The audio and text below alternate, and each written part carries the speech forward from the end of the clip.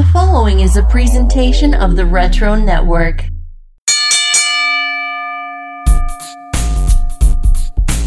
Ladies and gentlemen, the Retro Network proudly presents to you, in association with the House Show crew, Hot Tag the Hellion! Hello everyone and welcome to another episode of the Hot Tag Show. Let's go through the whole spiel here. Hot Tag presented by the Run-In, presented by the House Show, presented by the Retro Network, but really a part of the Retro Network. I'm your host Kevin, and with me today we have another comic interview. This is exciting. This is very interesting. I'm going to learn a lot. You're going to learn a lot today.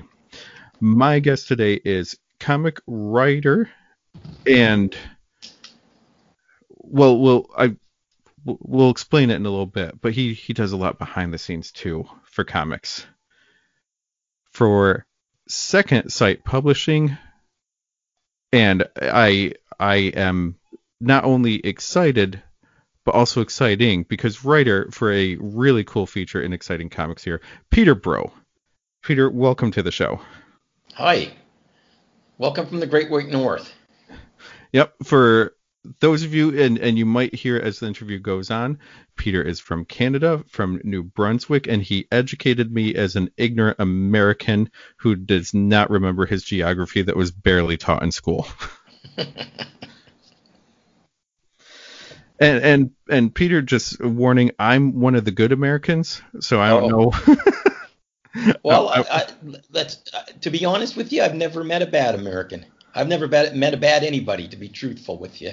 No, I mean, there's some on TV that, you may have seen on your news. Yeah. Well, I turn the channel, right? I spend more time watching Netflix and Amazon anyways than I do really network television, right?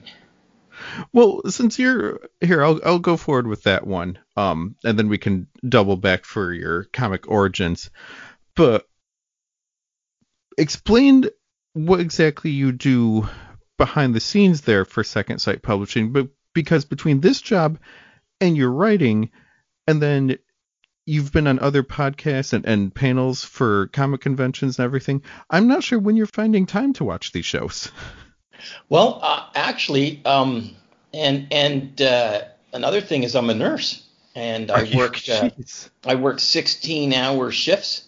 And with the pandemic, we've been like right now things have slowed down quite a bit, but for quite some time it was it was a little touch and go. Even here in St. John, we're a decent sized city, and like they like all vacations were canceled, all days off type thing, and I was really going straight for a while, so I didn't have much time to do much of anything. But thank God things have slowed down here in New Brunswick quite a bit, right? We're very fortunate, and with the vaccines coming out and stuff, like there's some light at the end of the tunnel. But for Second Sight Publishing, I'm the social media director for Second Sight Publishing, and basically, my duties are to keep the web page relevant, keep us in the headlines. To talk to stores, talk to different creators and stuff like that. I also just became editor for an anthology magazine that Second Sight's going to be pushing out called Quantum Visions. It's more of a fantasy sci-fi based anthology. It's kind of like heavy metal magazine. It will include Western in there. No, not really any superhero or horror, because we have other anthologies that cover those genres.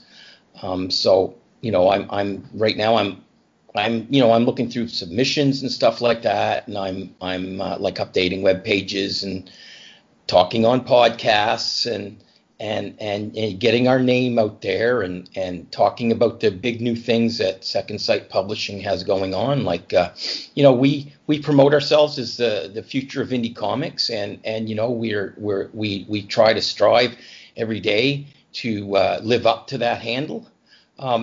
I got some news that I want to share with you about Second Sight. We just signed with the Taijin Network and Las Vegas John Maurice for an animated series called Chess Masters that's going to be co-produced by our CEO Bradley Golden and our COO Marcus Roberts. And it's like the whole Chess Masters was a comic book series that was created by the late I got I got a little bit of allergies going on there, by the late Gary McClendon, and he just recently passed away from COVID. So and Bradley and Marcus and John Maurice are going to help keep his legacy of Chess Masters alive with an animated series that should be coming out on Amazon Fire and Roku soon. And that's, I mean, geez, you've said so much that's just things that I want more comics to do, and even not just comic publishers, but comic buyers and collectors and hobbyists and the general public, is to just keep some of this alive. There's so much amazing stuff that gets forgotten. Yes. And I don't know if it's because there's so much being published every week, or previous owners of intellectual property dropping the ball.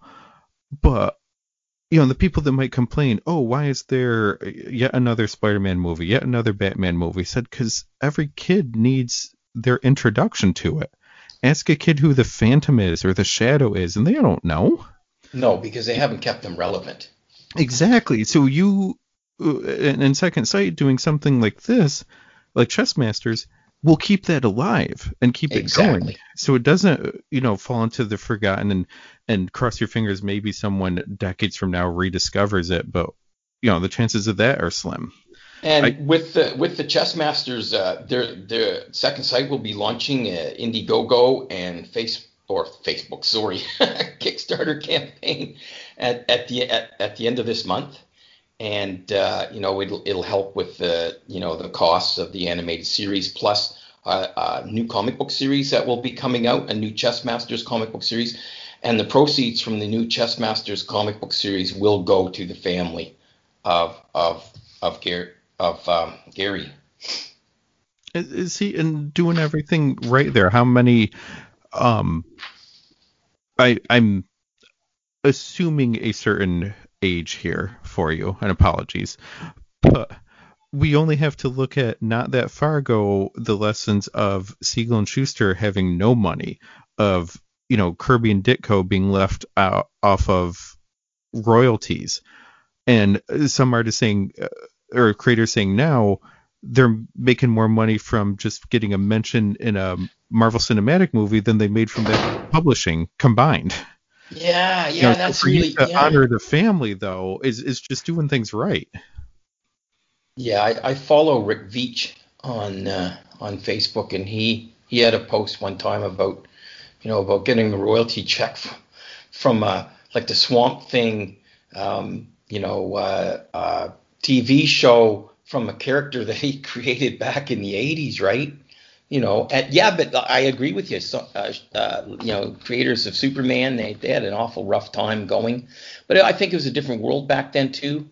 Not to defend DC Comics, but they signed a contract and they believed that this was enough, and they did. I think, if my history is correct on this, they did give pensions to the families, and they gave they paid for health care and stuff.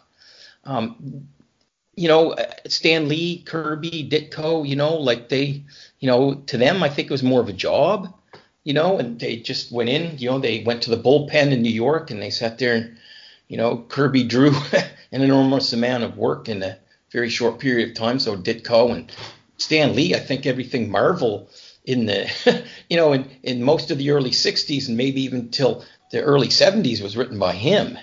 And geez, you'd think he got paid by the word because he, but it's a different world now. And I think companies understand that, at one time they didn't have creator names on the covers of comic books. And now they tend to now give credit, like you see the byline now, created by, Superman created by, Batman created by, and then it was Batman created by, Bob Kane, and then it was Batman created by Bob Kane and Bill Finger, and stuff like that, where these companies are now starting to recognize that, that the creators are exceptionally important to their product, and at Second Sight, we're creator, like the good thing about Second Sight Publishing is that Bradley Golden and Marcus Roberts and Spike Gerald and myself, we are all comic book creators. We are all comic book writers. We are all comic book collectors. We are all comic book, creators, writers, collectors, readers, so we understand, so we try to, give that little extra to the creator, we try to promote, the creators as much as possible. And thankfully, yes, a lot of that stuff is in the past, but you in Second Sight as a caretaker of a project like this, we only have to look back a couple months to see Rob Liefeld losing Youngblood from shady dealings. So to be a more honorable publishing option here, we're creator focused. Like we like to call ourselves, the Second Sight family, right? We try to live up to our tagline of the future of indie comics. We're trying to do things right. We're trying to do things different. We've all worked as creators for other publishers, so we know what we would like to see.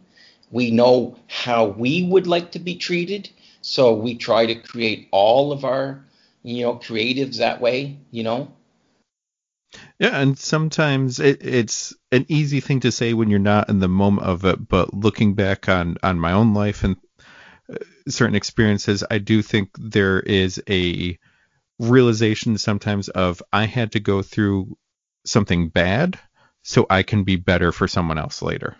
Oh, absolutely.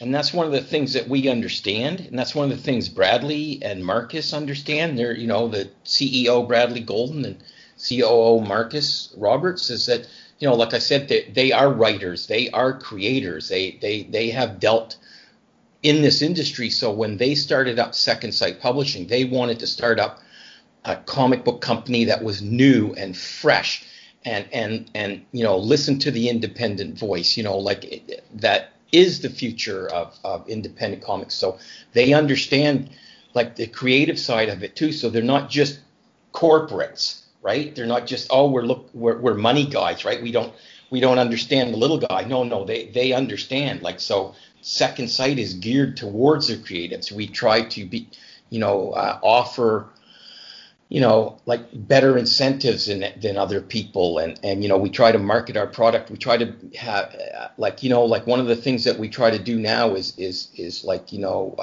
about relationships. We try to have relationships with our creators.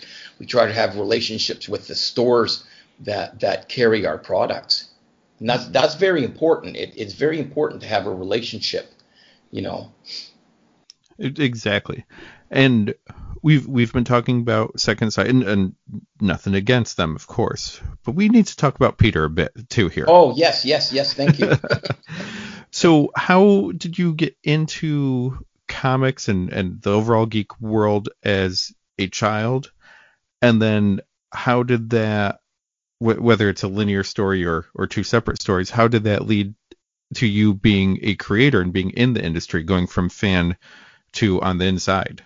Well, for me, I've always enjoyed comic books. I have a twin brother named John, and we, when we were kids, we were raised by our grandmother, and when we would go camping or anywhere, that she could entertain us more with a couple of pieces of paper and a couple of pencils than you could with anything else, right? And we drew our own comics and wrote our own stuff and did whatever. And what? One of the things that my brother and I always talked about as kids was working for Marvel Comics, right? But back then, now I'm dating myself. I just turned 56, a couple of weeks ago. So to work for Marvel Comics when I was in my, early 20s, you would have to live in New York, right? And the internet didn't exist. It did exist, but not in the way that it exists now, So I really never thought much about writing comics after I got into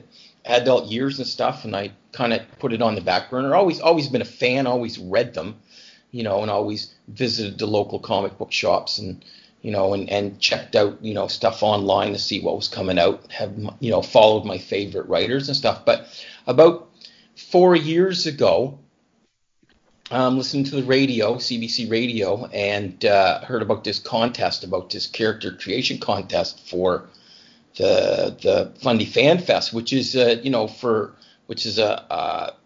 St. John was its Comic-Con, right?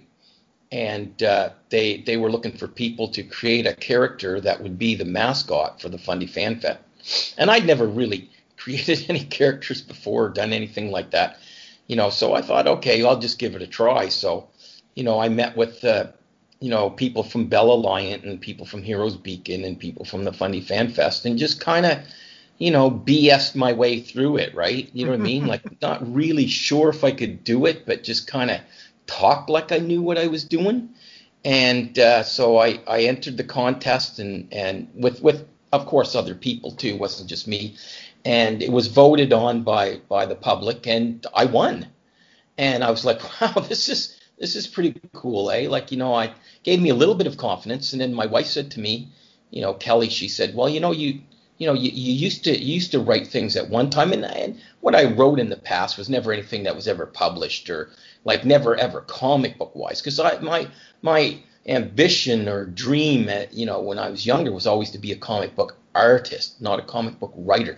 And look, if I had to draw a stick man to save my life, I might as well go out and buy a coffin, because I don't have any skill whatsoever in the whole art thing. Always been very, very envious of people who do, right?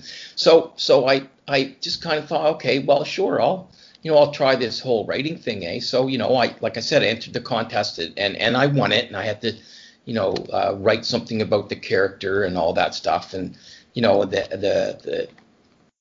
then so I said, okay, well, maybe there's something here. So, I joined a local group here called the Fundy Comic Art Society and they're local artists and stuff like that. They get together, once a month and talk about comic books and about, writing and art and all that. So I joined and we did a local fanzine for the St. John Free Library here as a fundraiser. And it was going to be sold at Fog City Comic-Con. And I wrote a comic book story, and Monique McNaughton drew it, about Lord Greystoke visiting St. John in 1913 and witnessing the building of the Reversing Falls Bridge. And that story got the attention of the Edgar Rice Burroughs estate, because Edgar Rice Burroughs created Tarzan of the Apes, right? And they actually contacted me and asked me if they could have some copies of the story to be archived in their archives in Tarzana, California, which was like, wow, right? And then, CBC picked up on it and local newspapers picked up on it, and I just kind of went from there. So then I've had local people, from Waterfront Studios and places like that, asking me if I'd write comic books for them. And then I had Lucky Comics, which is a very small independent comic book publisher, asked me if I would write a Beetle Girl story for them. That's their flagship character, and then they asked me if I would take over a title called Green Giant. And so I started with them, writing stuff for them. And then, I met on the internet a guy named Bradley Golden, who, like I said before, is the CEO of Second Sight Publishing. But Bradley, a writer in his own regard, and very good writer at that, very, well respected and well published, asked me, about writing for his anthology, Mississippi Zombie. So I wrote a story for that. and that's an ongoing storyline that's still continuing to this day. And then, I next thing you know, I'm co-writing for Antarctic Press, and I'm writing for Caliber Comics, and then I'm writing for Second Sight, and I did Indie Wars last year, which was the big independent comics event of 2020 for Antarctic Press. I had a comic involved with that, so it's just been every year seems to I did San Diego Comic-Con last year as a panelist. I did WonderCon this year as a panelist. I also write for First Comic News, the comic book news site. I have a column with them that I do interviews and stuff like that. So far, I've been really enjoying this. I've got and now I'm editor for the Quantum Visions magazine, and that's being an editor is a little bit different than being a writer. What I appreciate about being an editor is I see it from the editorial side of the, I see how when I was, I was new to writing comics, and I would submit something to an editor, and, it'd be a week later, I didn't hear anything. 2 weeks later, and I'd be like, oh, you know what I mean? And not realizing as an editor myself now, it's, there's, I get quite a few submissions, and, I look through all of them, and I'm very grateful for what I get. But, I have a new appreciation of the time, so now if I was to submit to somebody, I understand that, I won't get an immediate response. Sometimes it might be 2 or 3 weeks. I understand how busy they are now. And that was something I didn't appreciate because I was never on that end of things. Geez, there's a lot here. So correct me if I'm wrong here. Did you say this all just started 4 years ago? It'll be 4 years in May. Because that's crazy. And especially, as we discuss, you have plenty of plates that you're spinning here. Yes. I just don't. Is it a time management thing that you're very good at? Is it carving out little moments throughout the day to get stuff done? For me, I've noticed, thankfully, my current day job is a regular schedule, and that does help. But one of my biggest enemies, a self-created enemy of getting stuff done, is the draw of social media and the time suck that it becomes. Oh. And I try so hard to try to limit myself, and then I'll get that little alert on my phone of, here's how much time you spent online this week, and I just feel depressed about it. But then you helping Second Sight there with the social media, then it's kind of part of your job to be on it too, even though it's a time suck. I'm just amazed you're doing all of this. Well, I wish there was more I could do, to apologize to all the Second Sight fans out there. I wish there was more I could do, and I wish there was more I could update. And I'm doing the best I can with. I guess it's just time management skills. I write comics too. I'm writing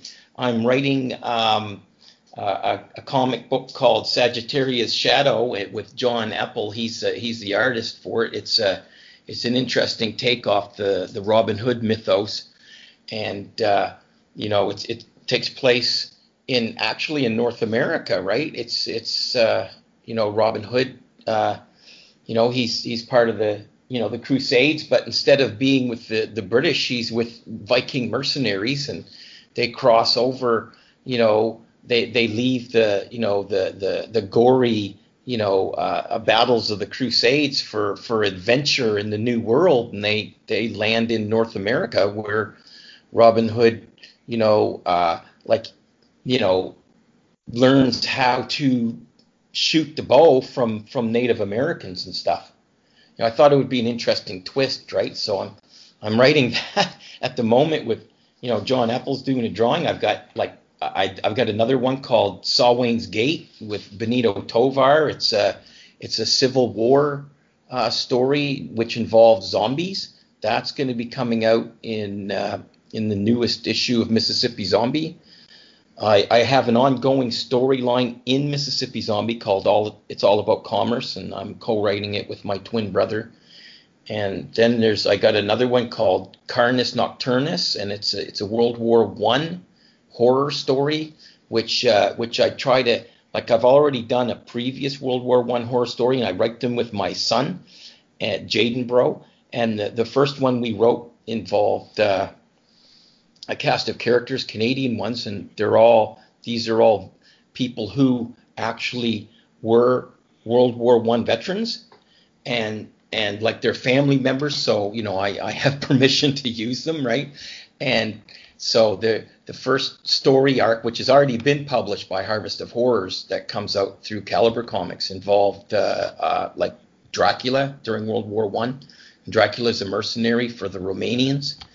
And it's a pretty cool story. You should check it out. But there's a part 2 to it of the ongoing storylines. It basically involves the same characters, and this one here is loosely based on fact. Back in 1917, in the Belgian forests, northern Belgium actually, they, believe it or not, they had to have a ceasefire between the Germans and the French because of wolves, because there were so many wolves were coming out of the forests and killing soldiers that they actually stopped the war because of it. So the story starts out with that, and that's why they have this little ceasefire, right? So the heroes, the ones from the previous Not Feast storyline, are on a recon to find a new camp for the Canadian forces, because theirs has been overrun by wolves, and there's this ceasefire. So they end up running into a camp of cannibals, and believe it or not, in World War I there was actually a camp, like a roving band of cannibal soldiers who were going around and eating other soldiers, and they were living in this makeshift. I've kind of changed some of it a little. I've made it a little more horrific than that, but that's horrific enough in itself. And this is also a true story, that there was these cannibals in the trenches of World War I that were preying on the different soldiers. So not only did you have wolves coming out of the woods, and this is something you'd think people are making it up. No, this really happened. These wolves were coming out of the woods, and they were killing the soldiers, so that they had to stop the war. And then there was also cannibals that were going around eating the soldiers, and these are things that weren't really talked much about, but actually really happened, so I've got a storyline about that too. That's going to be coming out in the next issue of Harvest of Horrors. That's actually going to, Second Sight Publishing, Caliber Comics. And then I have my own creator-owned stuff. I have a character I created called Constantine Lazar.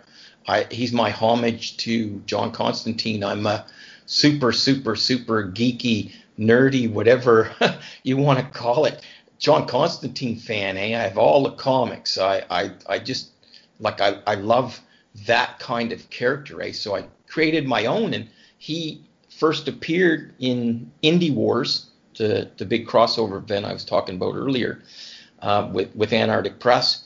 And so now I'm thinking of doing an ongoing thing with him myself,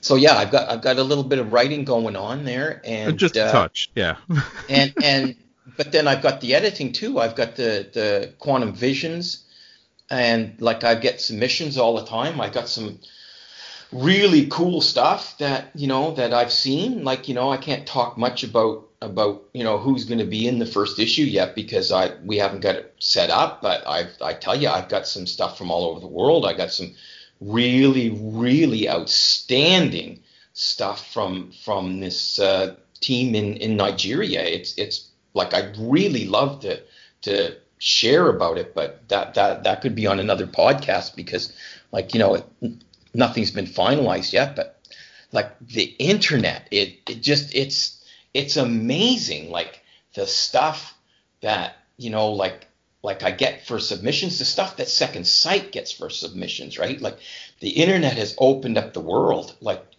we've got, like, Second Sight itself, we're publishing stuff from like Hannu Kasola in Sweden. I hope it's Sweden. Hannu, I'm sorry if it's if it's Finland, then I'm really sorry, but I'm pretty sure he's Swedish. His Blood Skulls in Chrome is a fantastic series. We have that coming out. We've got stuff from creators from Italy. We've got stuff from creators from South America. These Damn Kids that Bradley and I did is coming out soon. It's another horror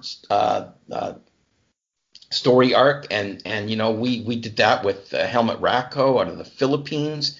It's like, I'm really amazed at the creators that are out there, the content that's out there, and it just amazes me how much really, really, really good stuff is available.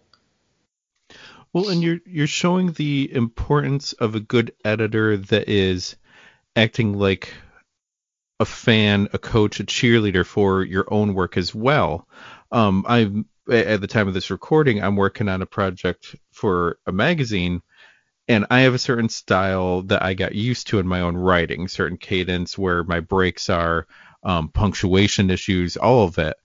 That the editor for this project will send me notes, but he's excited for what I wrote and said, this is great, this is good, but here's where you need to improve. And it is helping me be better, as opposed to, we've seen editors and we've had bosses and managers, all of us, that have a completely different attitude, and it doesn't make you want to try. It doesn't make you want to work harder. It takes all your excitement away from it and becomes a drag and a chore, and you just want it to be over. Oh, absolutely. But see, that's what... Sorry, go ahead. No, I was saying you can hear the passion in your voice, and I know editors I've had to deal with the excitement and the passion, the encouragement. You're getting more out of it. Yes, we all need to improve our work. We should always continue to improve. Every artist and writer that you or I look up to continues to improve as well. But when you have someone above you pushing and encouraging it, it just makes it that much more fun, and you're that much more excited to do that improvement. And I think what makes Second Sight different is that, like I said earlier, we are all writers. We're all creators, so we understand, and we're passionate about what we do. And so we want, like, there's a saying here in St. John. It's called, "A rising tide lifts all ships." So the more our creators rise up, the more we rise up. You know what I mean? So we're all in this together, and that's why I believe that Second Sight Publishing is the future of indie comics, because we have that mindset that we are all in this together. That from Bradley on down, like Bradley CEO, Marcus COO, Spike art director, and all that, we all are creators, we all are writers, we all want to see each other succeed, because when one person does well, a rising tide lifts all ships. Everybody does well. There's a humility in that we're no better than the people who, because the publishers and all that, we're not any better than the people who are submitting to us. We are just as passionate about comics. We're just as passionate about their stuff as we are ours, right? And that's one of the things we try to push to the stores, is that we are passionate about our product, right? Yes, we're indie comics, and but some people may not have heard of us yet, but they will, because we try to build relationships with stores. One of our creators at one point was writing handwritten letters to all the comic book stores that bought that got comic books from Second Sight of his, right? And we have that passion. We always try to have incentives for the stores. We try to, build personal relationships with the stores, and and it's interesting that Second Sight, we've got stores in Australia picking us up. We've got stores in Poland picking us up. Stores in Italy picking us up. I can't think of too many places in the world that haven't picked up our titles. So it's very humbling, and very flattering at the same time. And we try to get our creators to to be just as passionate about their projects too. We're family, right? So we try to, nobody's any better than anybody else, right? So we try to have that passion and about the product as much as we do about creating our own work. And you're showing in your own work and Second Sight how infinite comics can be. You can tell any story about anything at any time in this format. It is a format for story. It doesn't have to be pigeonholed. It doesn't have to fall into this category or that category. And also, like you're bringing up, to enjoy the industry and to make it more welcoming, there's I saw some comic reviewers say it's gatekeeping versus the key master. Certain people, stores, companies, creators, everything, throw up walls and won't let people in unless you seem to be able to answer these riddles 3 about nuances, whereas others will say, welcome, come in, this is comics, we love it, we would like you to love it too. I don't care why you're here, what you saw on TV or in a movie or a toy that got you in the door. The point is you're here now. Absolutely. So let's open it up and do all we can. An example for me is, I remember people at the comic store, and I was too young to be involved in the conversation. I was just overseeing it. There was only one person when I was growing up, child of the 80s that I am, that bought anything manga at all and had to have it special ordered. And everyone's like, oh, what is this? What's this weird stuff you're into? And I'm like, he could have opened up a lot of eyes and opened up a world for it. But one of the things he always got in was Ninja High School. Ninja High School was my first time seeing anything manga in my life. Yeah. When it was still obscure and called Japanime, which sounds horrible now. Yeah. Yeah, I did some projects with Ben. I was going to jump into something else you're doing for Antarctic, but we can talk about that first, and then I'll come back around. No, what's that? What's that, the Antarctic stuff? All right, so eventually you'll see the money somehow. I'm not sure how it breaks down. But I went through Exciting Comics. Yes. In between our initial discussion and recording this podcast here, our initial contact. Yeah. So you're doing all the stuff that we've been talking about in this. You're writing the story, you're introducing or kind of reintroducing, in a way, a forgotten character, making it new and exciting, making it dramatic. I'm wrapped up or not wrapped up. I'm drawn into it immediately, and I'm thinking, okay, before you and I talking, I just wouldn't have known about this, and it's fantastic. And now I want to put the word out there for more people for it, that this should be enjoyed. So you're a character that you're writing in the Exciting Comics series from Antarctic Press, Ghost.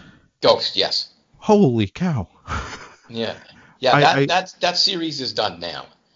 Yeah. The Exciting Comics, they're an anthology. They showcase different characters and different creative teams. That the Ghost story arc is done, but it was a good story arc, and I introduced some interesting characters in that.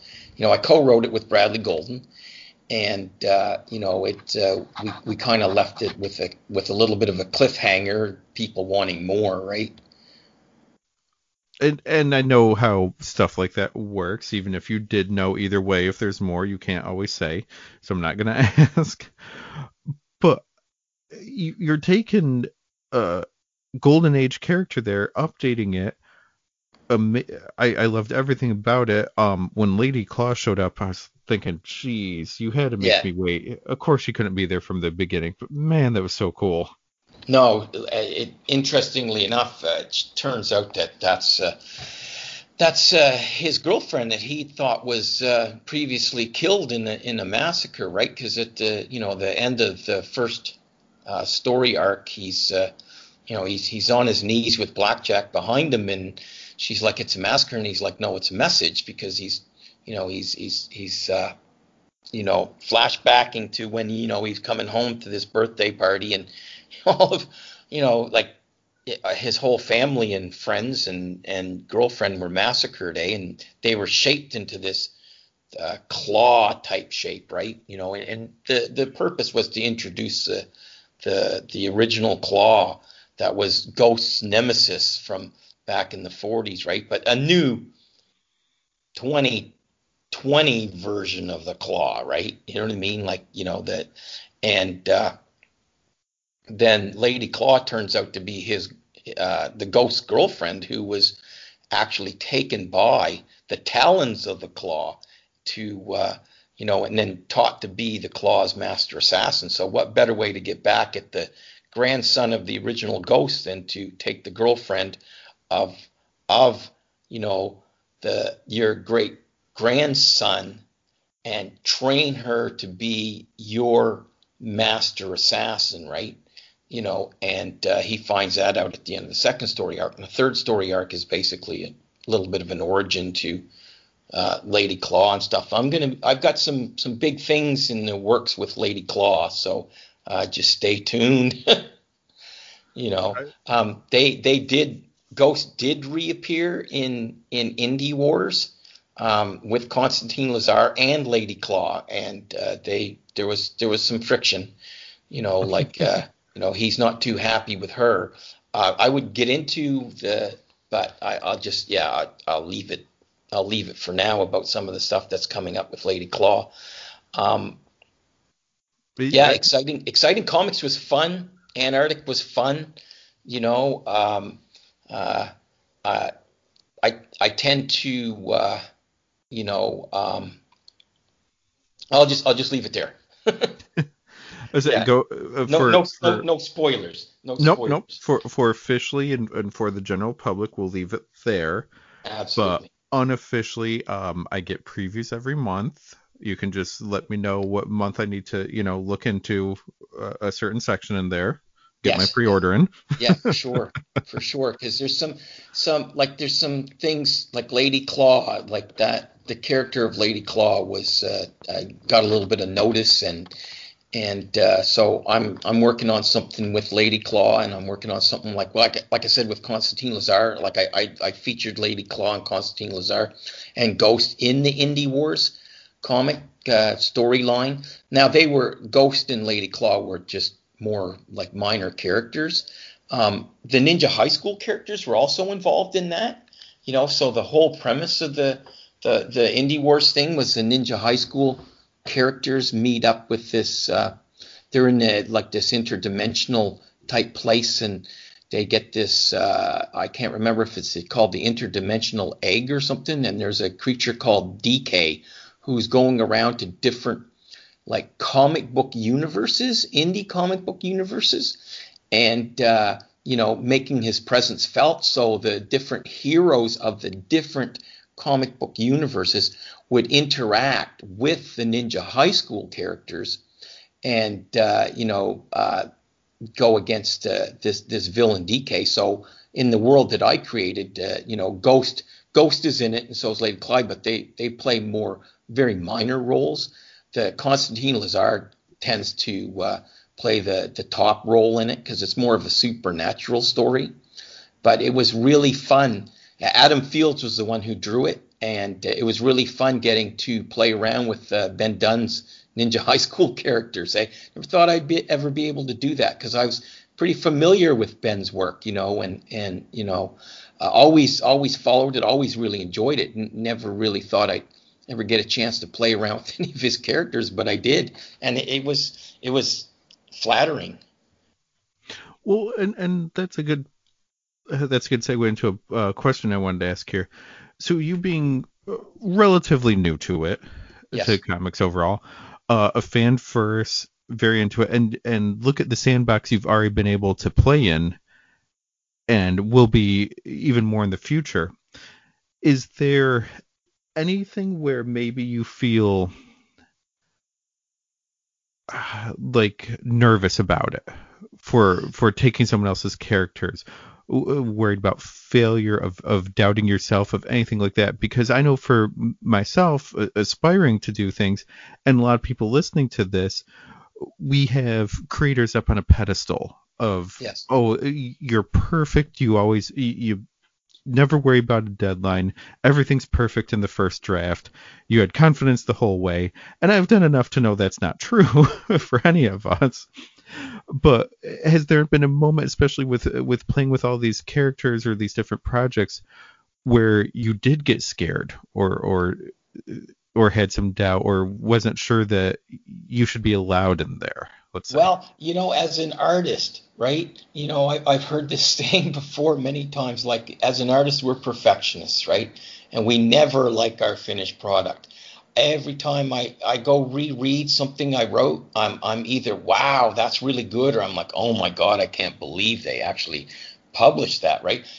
Because I guess, but one of the things that I have learned that I find very important is I don't take it personally, right? I don't, if an editor does reject my stuff, or if something, I just don't take it. I don't take it personally, right? Like, there are things that I do need to learn how to do. Like, sometimes my grammar's a little off. Sometimes my pacing in stories is a little off. There's things that I'm learning as I go along. But one of the good things about having, like, the internet is that there's all kinds of groups that you can join. Like, there's like unbelievable amount of independent comic book groups. There's comic book writer groups. I know that I talk with Bradley, I talk with Marcus, I talk with other people all the time. We network with each other, we help each other. Like Bradley Golden, like, I can't say enough about Bradley and Marcus. Like, Bradley, my start was basically because of Bradley. Like, I had some stuff under my belt. Like, I had Starbolt, and I had, like, the Edgar Rice Burroughs stuff, and I had the other things. But Bradley opened doors for me. Bradley, he took a chance on me. A new a novice writer. I remember sending stuff to him, and and not hearing back from him for a while, and then contacting him and really, like, kind of worried, like, and he's like, I read it, it's different. I'm like, what does different mean, right, to myself, right? And he says, no, I like different, right? And I'm with Bradley on that.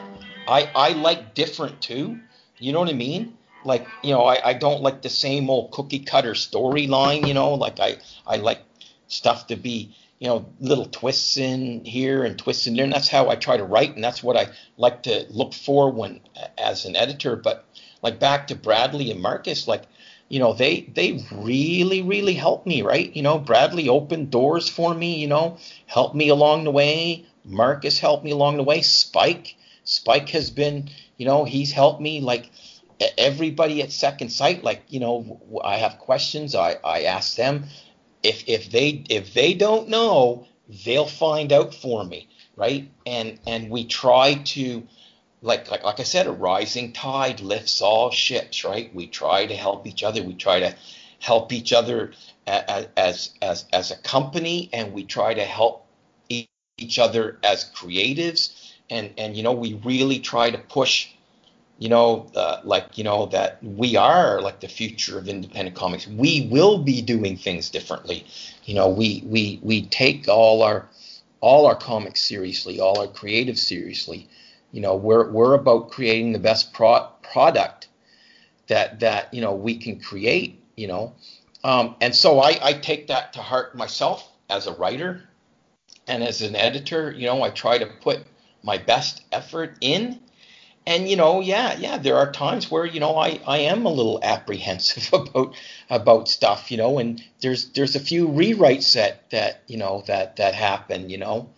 But sometimes it just flows out too. Like, I remember reading something years ago, and maybe I made it up, but it was about Robert E. Howard, creator of Conan the Barbarian, and he said that the stories just flowed out of him. He said it was like I'm sitting at a campfire and Conan is sitting beside me telling me these stories. And I never forgot that, eh? And like I've told people, like, sometimes it just flows out, and it's there. It's like the story it's been waiting for me. I can see the panels in my mind, how I want everything to look. And I wish I could draw, because I'd be drawing them too, but how I want everything to look, and I can see the pacing, and I can see what's coming next, and the setup for the splash page, and all of that stuff. And it's just, and then some days it's just like I'm good if I write 2 words. I guess it's about being in the zone, right? But yeah, like there's sometimes there's some apprehension. Sometimes there's a lot of, wow, that was really cool. Where did that come from? I had a friend recently ask me what the point of me doing it all is, podcasts and writing and everything. I said it boils down to, I want there to be something I created left behind when I'm gone. I wanted to show that I was here and I did something. You already, in the short time for writing, have that, especially with, as you point out, your Greystroke story there. Yeah. That's going to be archived forever. You already have, like, that's incredible. What would you say your own, and I'll close up with this one, before we run through, your self-hype list, yes. I'll call it. But what would you say your own goal is here? Like, whether it's a goal later this year or in the future for it, what do you want from your writing and editing in the future? As an editor, I would like to help create the best anthology that I can. I'd like to create something that when people are done reading it, they're like, wow, this was a fantastic experience, right? I want to make it an experience, not just like I have read comics in the past where it's like, oh my God, I can't get through this, right? Like, I was a super big fan of Robert Jordan, the writer. And, but I remember reading a prologue of his, and I was tired when I was done, and I don't want a comic book, or to help create a comic book where the reader at the end is like, oh my God, I'm tired. This was a chore to get through this, right?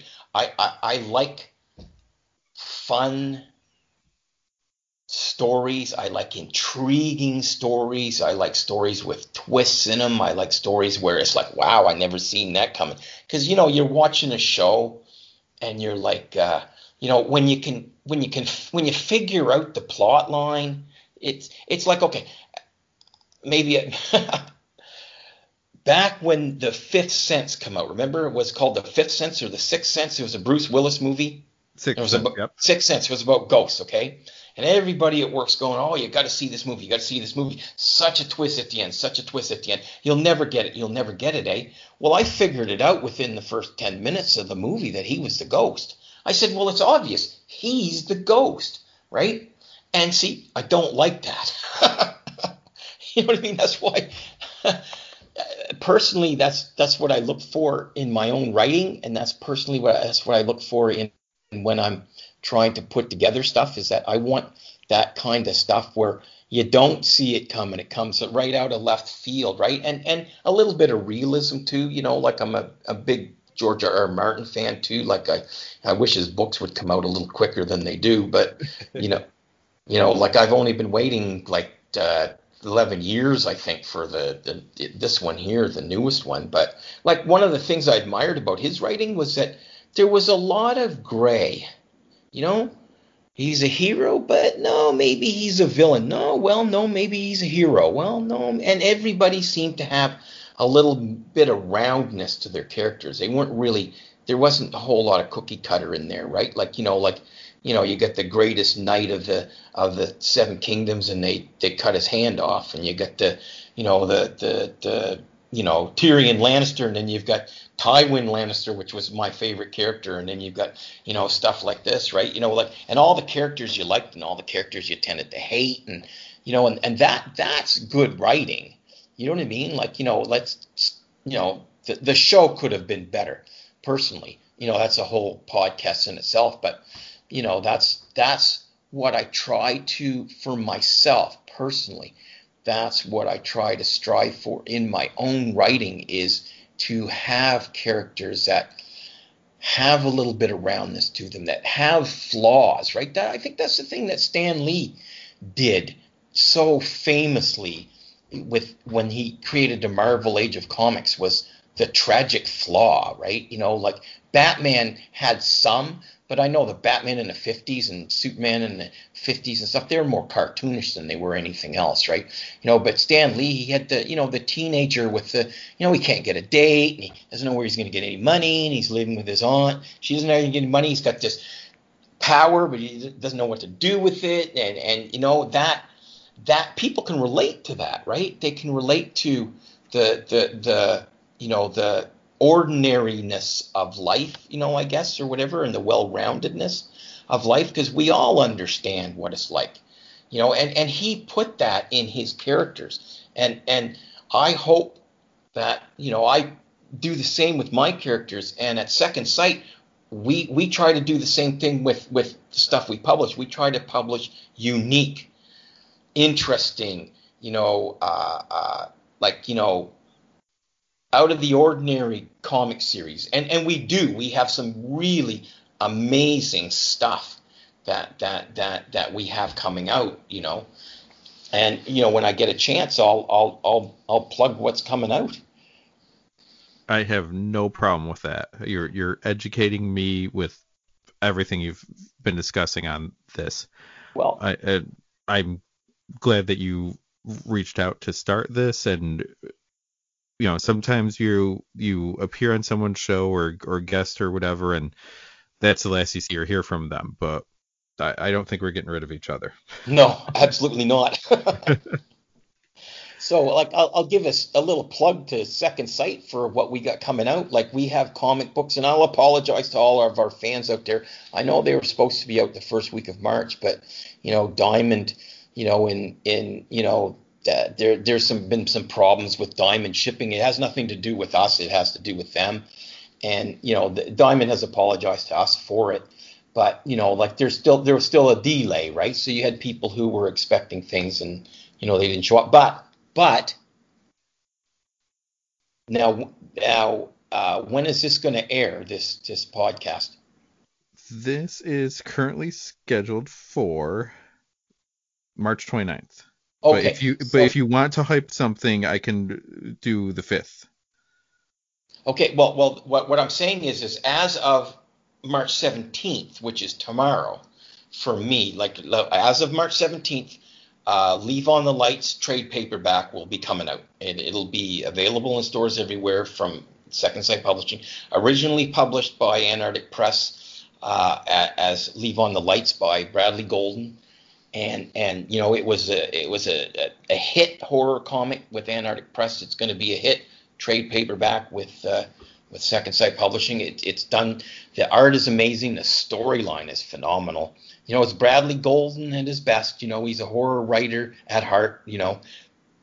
And that's coming out on March 17th, and then March 24th we have The Edge. Marvin Wynn's Edge. It's a homage to 90s comics. Fantastic series, fantastic art, fantastic characters. Like I was talking about before, well-rounded characters, well done as far as writing goes, and stuff like that. you can't ask for any better. Like, The Edge is phenomenal stuff. I've read it. I wouldn't say it if I didn't believe it. We have Lady Freedom coming out at the same time. Lady Freedom #1. Spike Gerald is the artist. Art Belfield is the writer, and it's a very unique take on like a Captain America type hero.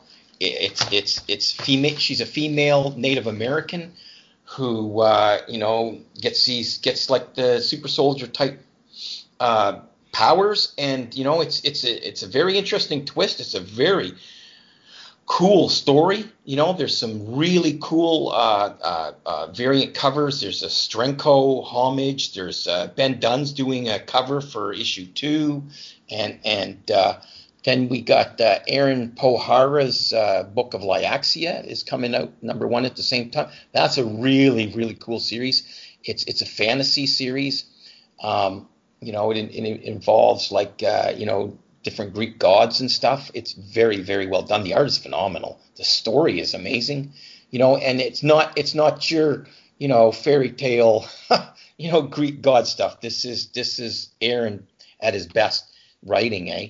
And then so April we have Freak Show Night coming out by Jonathan Hendrick, and Jonathan, is really, really burning it up right now. He's got I don't know if you've read The Recount. I did read The Recount. Yeah, well, Jonathan Hendricks, the guy that read The Recount, he's doing a comic book for us called Freak Show Night.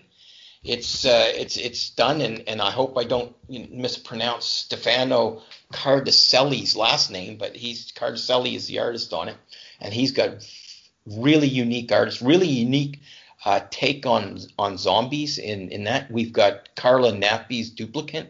I don't know if you've heard of The Duplicant. It's a sci-fi thriller. It's pretty prophetic. This was written before the pandemic, but it's basically about a pandemic. So it's and the writing's top notch, phenomenal. It's got an amazing storyline to it. It's got twists and turns in it. Carla's a fantastic writer. She's written for television and Disney. Then we have Chess, which is Alfred Page, and Blowtorch, which is one of the characters from Chess. He's got his own standalone comic coming out. Those series are both coming out also in April. Chess is also a homage to the 90s action.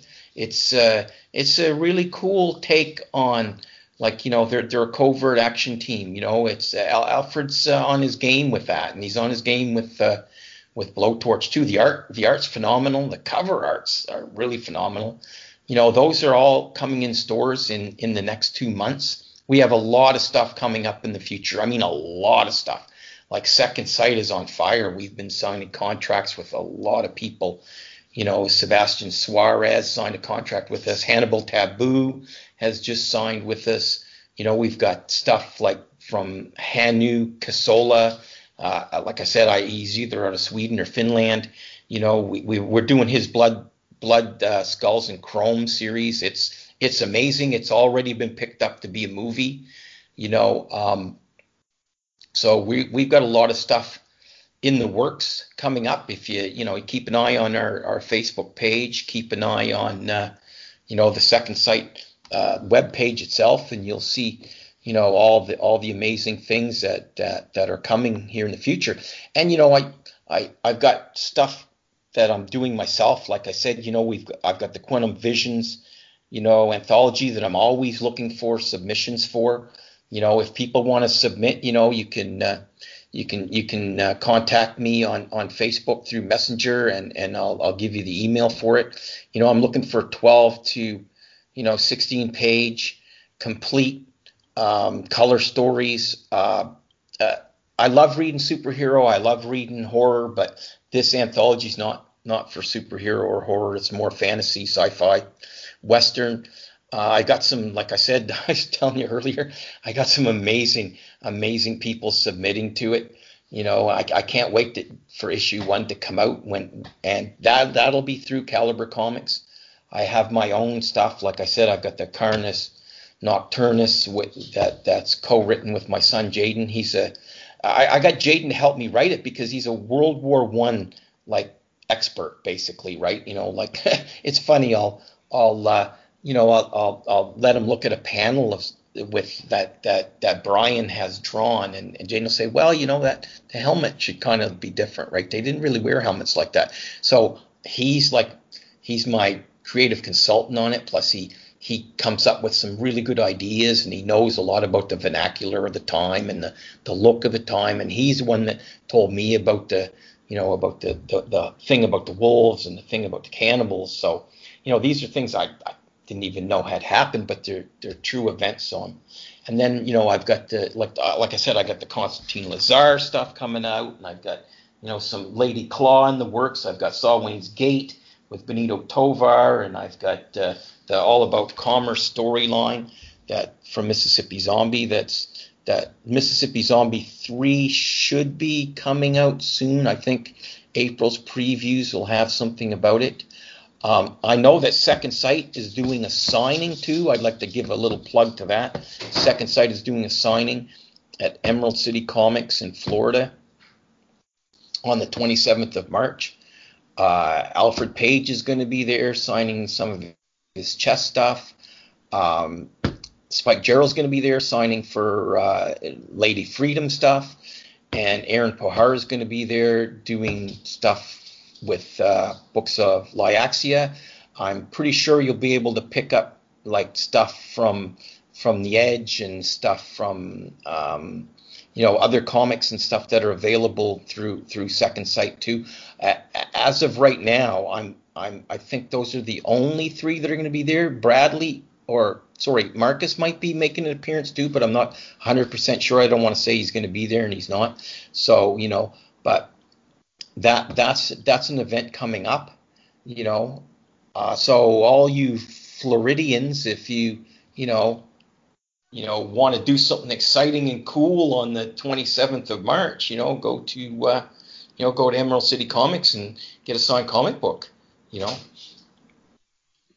and I always have this disclaimer: if I have forgotten about anybody or butchered anybody's name, like by pronouncing it wrong, or forgotten about any project, or forgotten to mention, something or somebody, it's never on purpose, right?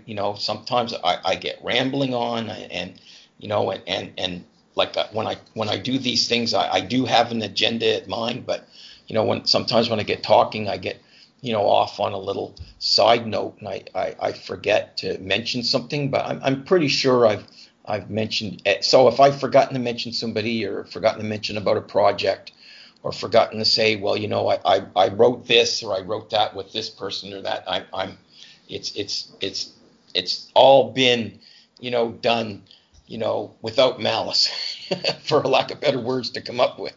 You know what I mean? I mean, you just had a couple things to mention. I think anyone could forgive you if you forgot one or two in there. Yeah. Do you have a preferred go-to if anyone does want to follow you or contact you or anything? A preferred social media or way of getting a hold of you? Oh, absolutely. Like, I do have a Facebook page, and I do have a Facebook page, Peter Breau, freelance writer. So you can go to either one of those. You can go to the Second Sight Facebook page, or you can go to the Second Sight. Like we have secondsight.com. My own personal email address, you want that for submissions, just message me, and I'll gladly give it to you. I'm taking submissions, like I said, for the anthology, but I've taken submissions for Second Sight too. Like I've had people send me, I'm not the person who the submissions go to. That's more Spike and Marcus and Bradley, but I have had people send me submissions, and some of them have been successful. We just signed a couple of contracts recently of submissions that people had submitted to me, and I'd looked it over and said, wow, this stuff is amazing, and then, forwarded off to Marcus, and Marcus wow, this stuff is amazing. And then, they would, they would contact the person and tell them, look, hey, we're, we'd love to have you on board. Your stuff is super cool. And, everybody who submits to Second Sight, we do take seriously. We look at all submissions, right? And sometimes we don't get back immediately on our Facebook or on our Messenger or even by mail, but we do. Everybody, we take all creative seriously, because like I said, and I know I've said this 100 times in the past, like, we're all writers ourselves, and we're all creators ourselves, and we're all so we understand what it's like to be on the other end waiting for a response, and so we do respond to everybody, and we do take all submissions seriously. And sorry to say, some of them just they don't make it through, but it doesn't mean that they shouldn't retry. Maybe there's something small, like, if like for the anthology I'm doing, I'm looking for color complete stories. So if you send something black and white and it's really, really cool and I love it, I sorry, but I can't put it in a color magazine, right? You know what I mean? I'd love to, and if it's horror or whatever, I'll forward it off to somebody that does the black and white. But so we try to do our best, and we try to work hard for all the people out there that that submit to us, and fans. Like, we got to really, really, really thank the fans, because like you hear it all the time, like the fans are the most important people, but they are.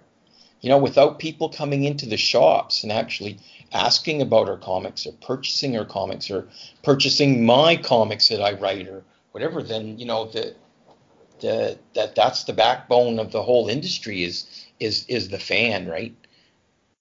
Exactly. Need someone to come in and get all this stuff. Oh, absolutely, right. And granted, though, I mean, I enjoy my creative outlets, and even if no one was paying attention to it, I'd still do it because I enjoy it. But once you add in the publishing costs and stuff, yeah, you kind of want a couple people to purchase it. Yeah, that it helps. It helps, right? No, with myself personally, right? Like, I think the biggest push was the fact that I had local help, right? I had local help from a couple, Jimmy Hashey and people like that, who were local people that had been doing comics, independent comic books, self-published and stuff for a long time, and they took a chance on me, right? And they seen something I didn't see, like like Heroes Beacon and Alliant, and with the Fundy Fan Fest and stuff, and then with Bradley, with the Mississippi Zombie, these people seen something in me I didn't see myself, and if it wasn't for people like Bradley and Marcus and Spike and them that help cultivate the creativity comics, or maybe I wouldn't be doing the more of the business end of it too, right? So it's nice to have people who believe in you, and people who believe in themselves enough to help others, right? Because you don't believe in yourself, you're not going to believe in anybody else either. No, and no one from entry level person trying out like myself, to you, to anyone that we look up to, did it all on their own. None of it happened in a vacuum. No, everybody has somebody help them, right? And the ones who continue are like, you can't keep it if you don't give it away, right? So you have to, you gotta keep sharing. That's why I like doing podcasts. That's why I like doing panels. That's why like whenever we're allowed to have these Comic Cons again, in the province I live in, right? Then I like going and doing, like last year. One of the big bummers of, there was a lot of things in 2020 that were but one of the things for me personally was I was invited to be a guest at the East Coast Comic Expo, which is the big one for us, right? Like, for maritime Canada, it's the big dog, right? And I was really flattered and honored. Like, I'm like, oh my God, I can't believe these people even know who I am, right? They have big names there, like Nick Bradshaw goes there, and Ed Brisson, and and people like that. Jim Zub's been there, and like, I can name the names, right? Jed McKay, and Giselle Agassi and whatever. And I'm like, oh my God, I'm going to be in the same playground with these people, right? And then they canceled it. And I'm like, oh my God.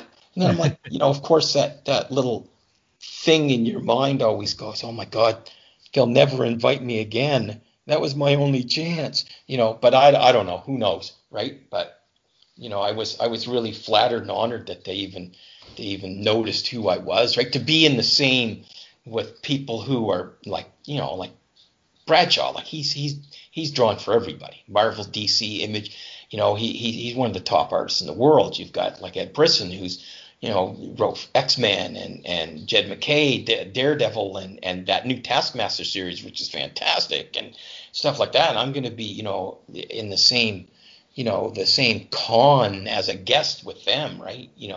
Was pretty flattering. So hopefully, and I got my fingers crossed right here, like. Hopefully the guest list for the next ECCE will be the same as the list of the one that canceled, right? You know what I mean? That's my wish for 2022 or late 2021, right? But you never know. You never know. True.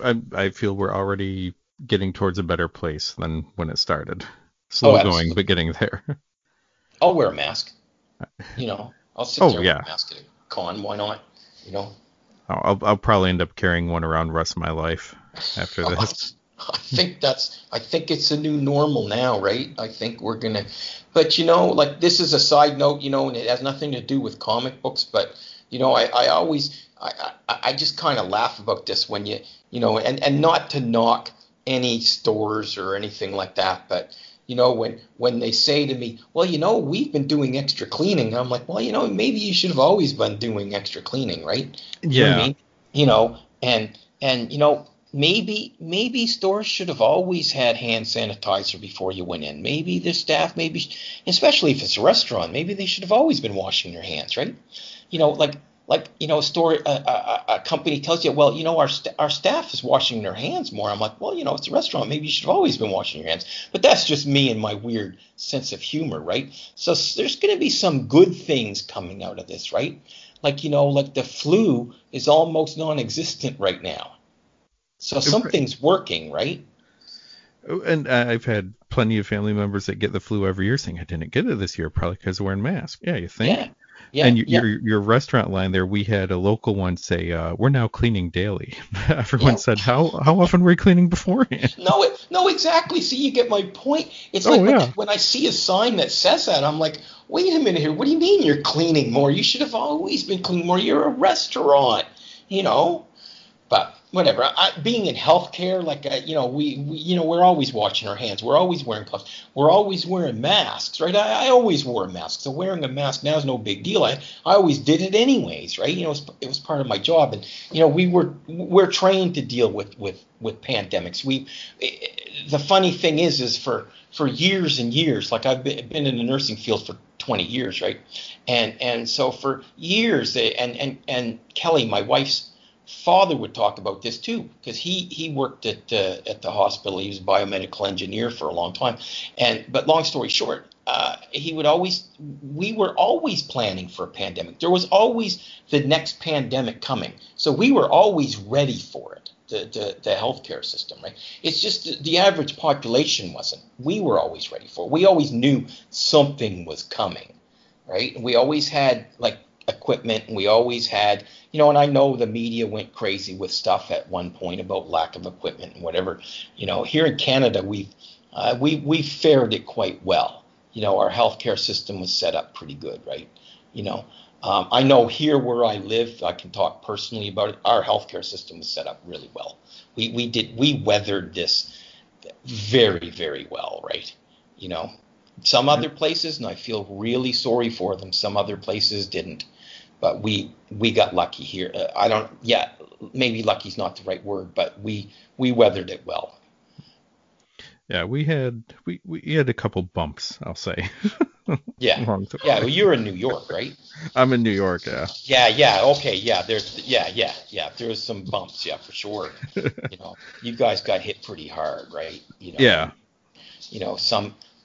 there's a lot of American cities, and I know here in Canada, like Toronto, Montreal, Vancouver, like the bigger cities, like the million, 2 million, 3 million plus, they got hammered, right? I'm fortunate. I live in like New Brunswick. We're a smaller province, in northern country. So, we fared quite well. It didn't mean I wasn't busy and like, it wasn't something that we were very vigilant and very serious about, but, comparatively to, some of the other places, like even some of the European cities, no, we did well here. We did well. We're blessed.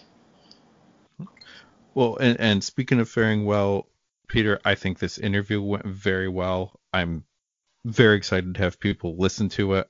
I know I learned a lot. I feel like you educated me for the last hour or so here for it. And at any time, if you got an update for me, you have my information now. We can talk, we can set something up, or if I will just read it for my own enjoyment as well when stuff goes up. No, this is fantastic, man. You're a great host. Thank you. Yeah.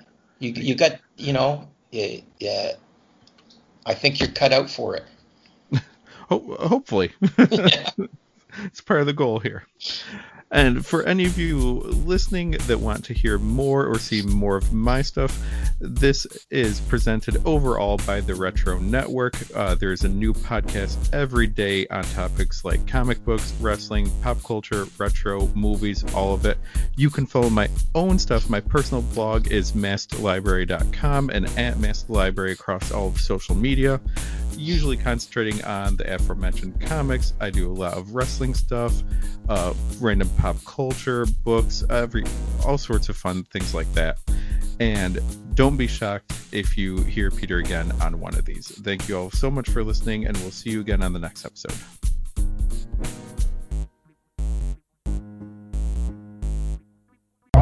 This has been a presentation of the Retro Network.